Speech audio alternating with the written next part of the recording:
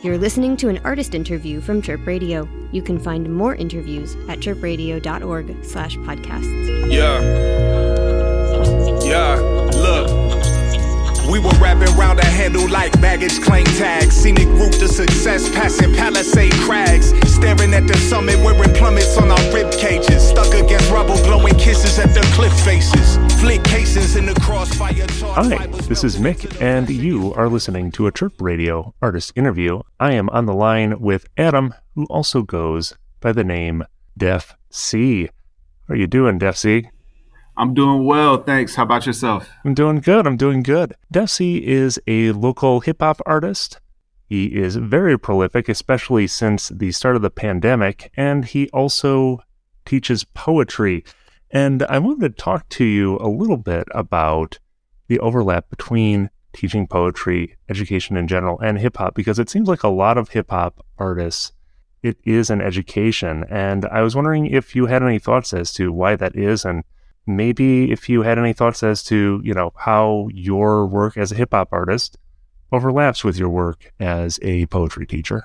So I think a lot of us get into teaching and education strictly from a place of the each one teach one motto that came out of the 5% Nation of Gods and Earths, which is something that I think was very present in early hip-hop. And also, I think that ever since its inception, hip hop has thrived on informal mentorship.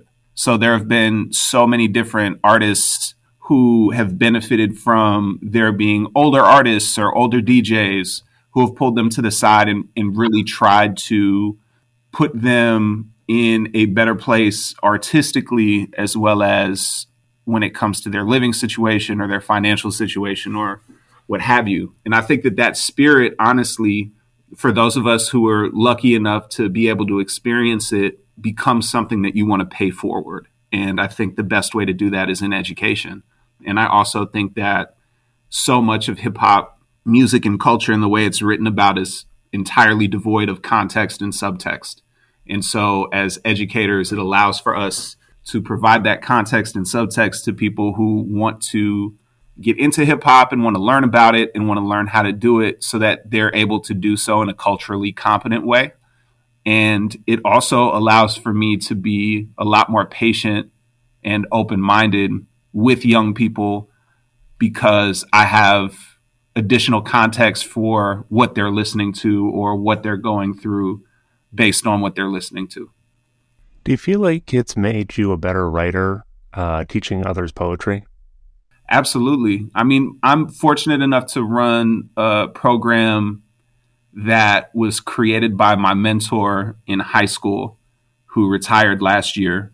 One of the most formative experiences I had as a high schooler and a young rapper was to study the craft of writing poetry at the same time as I was listening to Company Flow's Funk Crusher Plus, Ghostface Killah's Supreme Clientele, these very poetic rap albums that I was able to find the mechanics or the techniques transferable to writing poetry and vice versa. So in doing that, I think it's allowed for me to enhance my understanding of writing in a variety of different contexts. And that definitely includes rapping. So I'm able to take a poetic approach to how I write rhymes, and I'm able to take a musical approach to how I write poetry. Now, something that I'm curious about is the development of your own flow. You mentioned Ghostface. Are a big fan of Scarface and Jay-Z. These guys all have pretty forceful flows, flows that are defined a lot by punctuation, and they have a lot of gritty subject matter. But when I listen to you, I think and don't take offense to this, I'm thinking more common. Somebody who is whose flow is more defined by their ability to knit lyrics into a melody, and who is coming from more of a socially conscious perspective. So I was wondering if you could give me your thoughts on that. The first two albums I bought with my own money were The Miseducation of Lauryn Hill and the edited version of Like Water for Chocolate by Common when I was 11 years old, I think. I think Common's music was very important to me when I was first starting to take rap seriously. So I consider that a compliment. I also think that there's a musicality to Common's delivery that I don't think I'm consciously striving for, but it's listenable, but there's still enough of a technical aspect to it for people to enjoy the rapping side of it. And then coming up, listening to Jay and Common and Scarface and Lauren and Ghostface, I think listening to all of these people, they have had hyper technical moments in their careers, but the one thing that they've always been able to do is approach the form with a lot of musicality. And as I've gotten older, I've started to understand that if there's no musicality to the way that I rhyme, then I'm basically a one-trick pony. I think everybody who you've named has been very aware of and conscious of doing whatever they can to avoid sounding dated. So I think studying them has really helped with that as far as my flow is concerned. And I just never want to be the old guy at the party. Buckle my baby in the swing and burp a rapper with my free hand. God must have called him to pick a switch and I'm the tree branch. Moving stupid, placing bids on eBay for a G-Pass. I was in the gym, that album cover on the speed bag. And I'm not even trying, this is what I wrote in my kitchen. Brushing a bottle nipple and rinsing soap from the dishes. Can't you see how big the total I get is for these verses? Now they rapping, holding hats on the train. And I think that segues pretty well into talking about your new single, Learning Gravity. Which was produced by Blockhead. You know, there is a very forceful melody to it, but you're not losing any of the technicality that I think, you know, sort of defines your style. And then also, which I'm going to be real honest, I don't think you get enough credit for. You are a very technical rapper, and you don't get enough credit for it. But I like the way that you sort of melded together your technical aspect with a more melody-focused aspect, and I want to again get your response as to whether or not my impressions are accurate, and maybe get you to talk a little bit about how this single came together and what your intentions were for it. First of all, thank you very much for the kind words. I think that another commonality, no pun intended, please edit that corny joke out of the. Nah, I'm just playing. I think that the commonality amongst all of the MCs you mentioned as well is, from bar one of their verses, you know what's about to happen, and it's going to be something forceful and impactful. And I feel like working with the producer who is as accomplished as Blockhead, who is somebody who I've revered for a long time since I was very young, it's a big moment for me.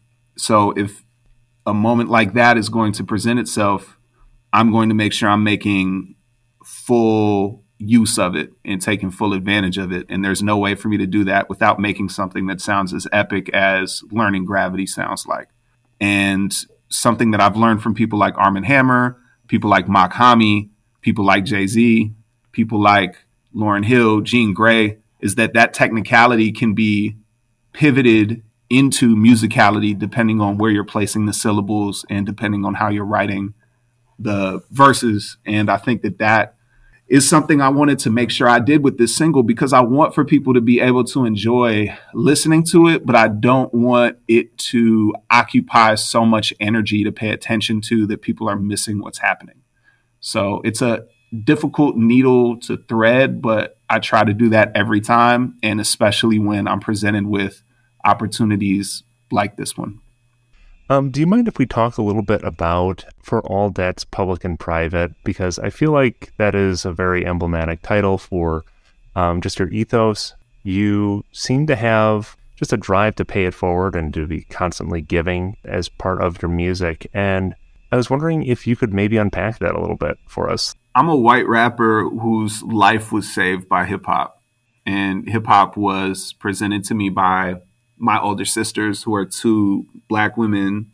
And I think I owe a major debt of gratitude that cannot be repaid to Black and brown people who have welcomed me into hip hop and entrusted me with the expression of it as a form of self-expression for me. And I think as a white person, I have a responsibility to pay that forward in whatever work I do with young people, in whatever work I do to advocate for other MCs. And I think For All Debts, Public and Private, that's definitely one of the public debts. that I'm referring to.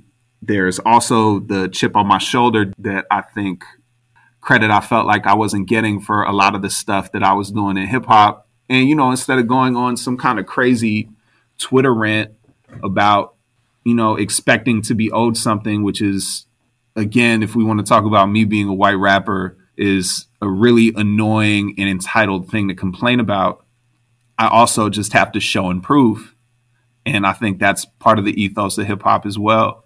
And then money as well. I think money and the discussion of money is present in nearly every song on the album because I'm terrible with it.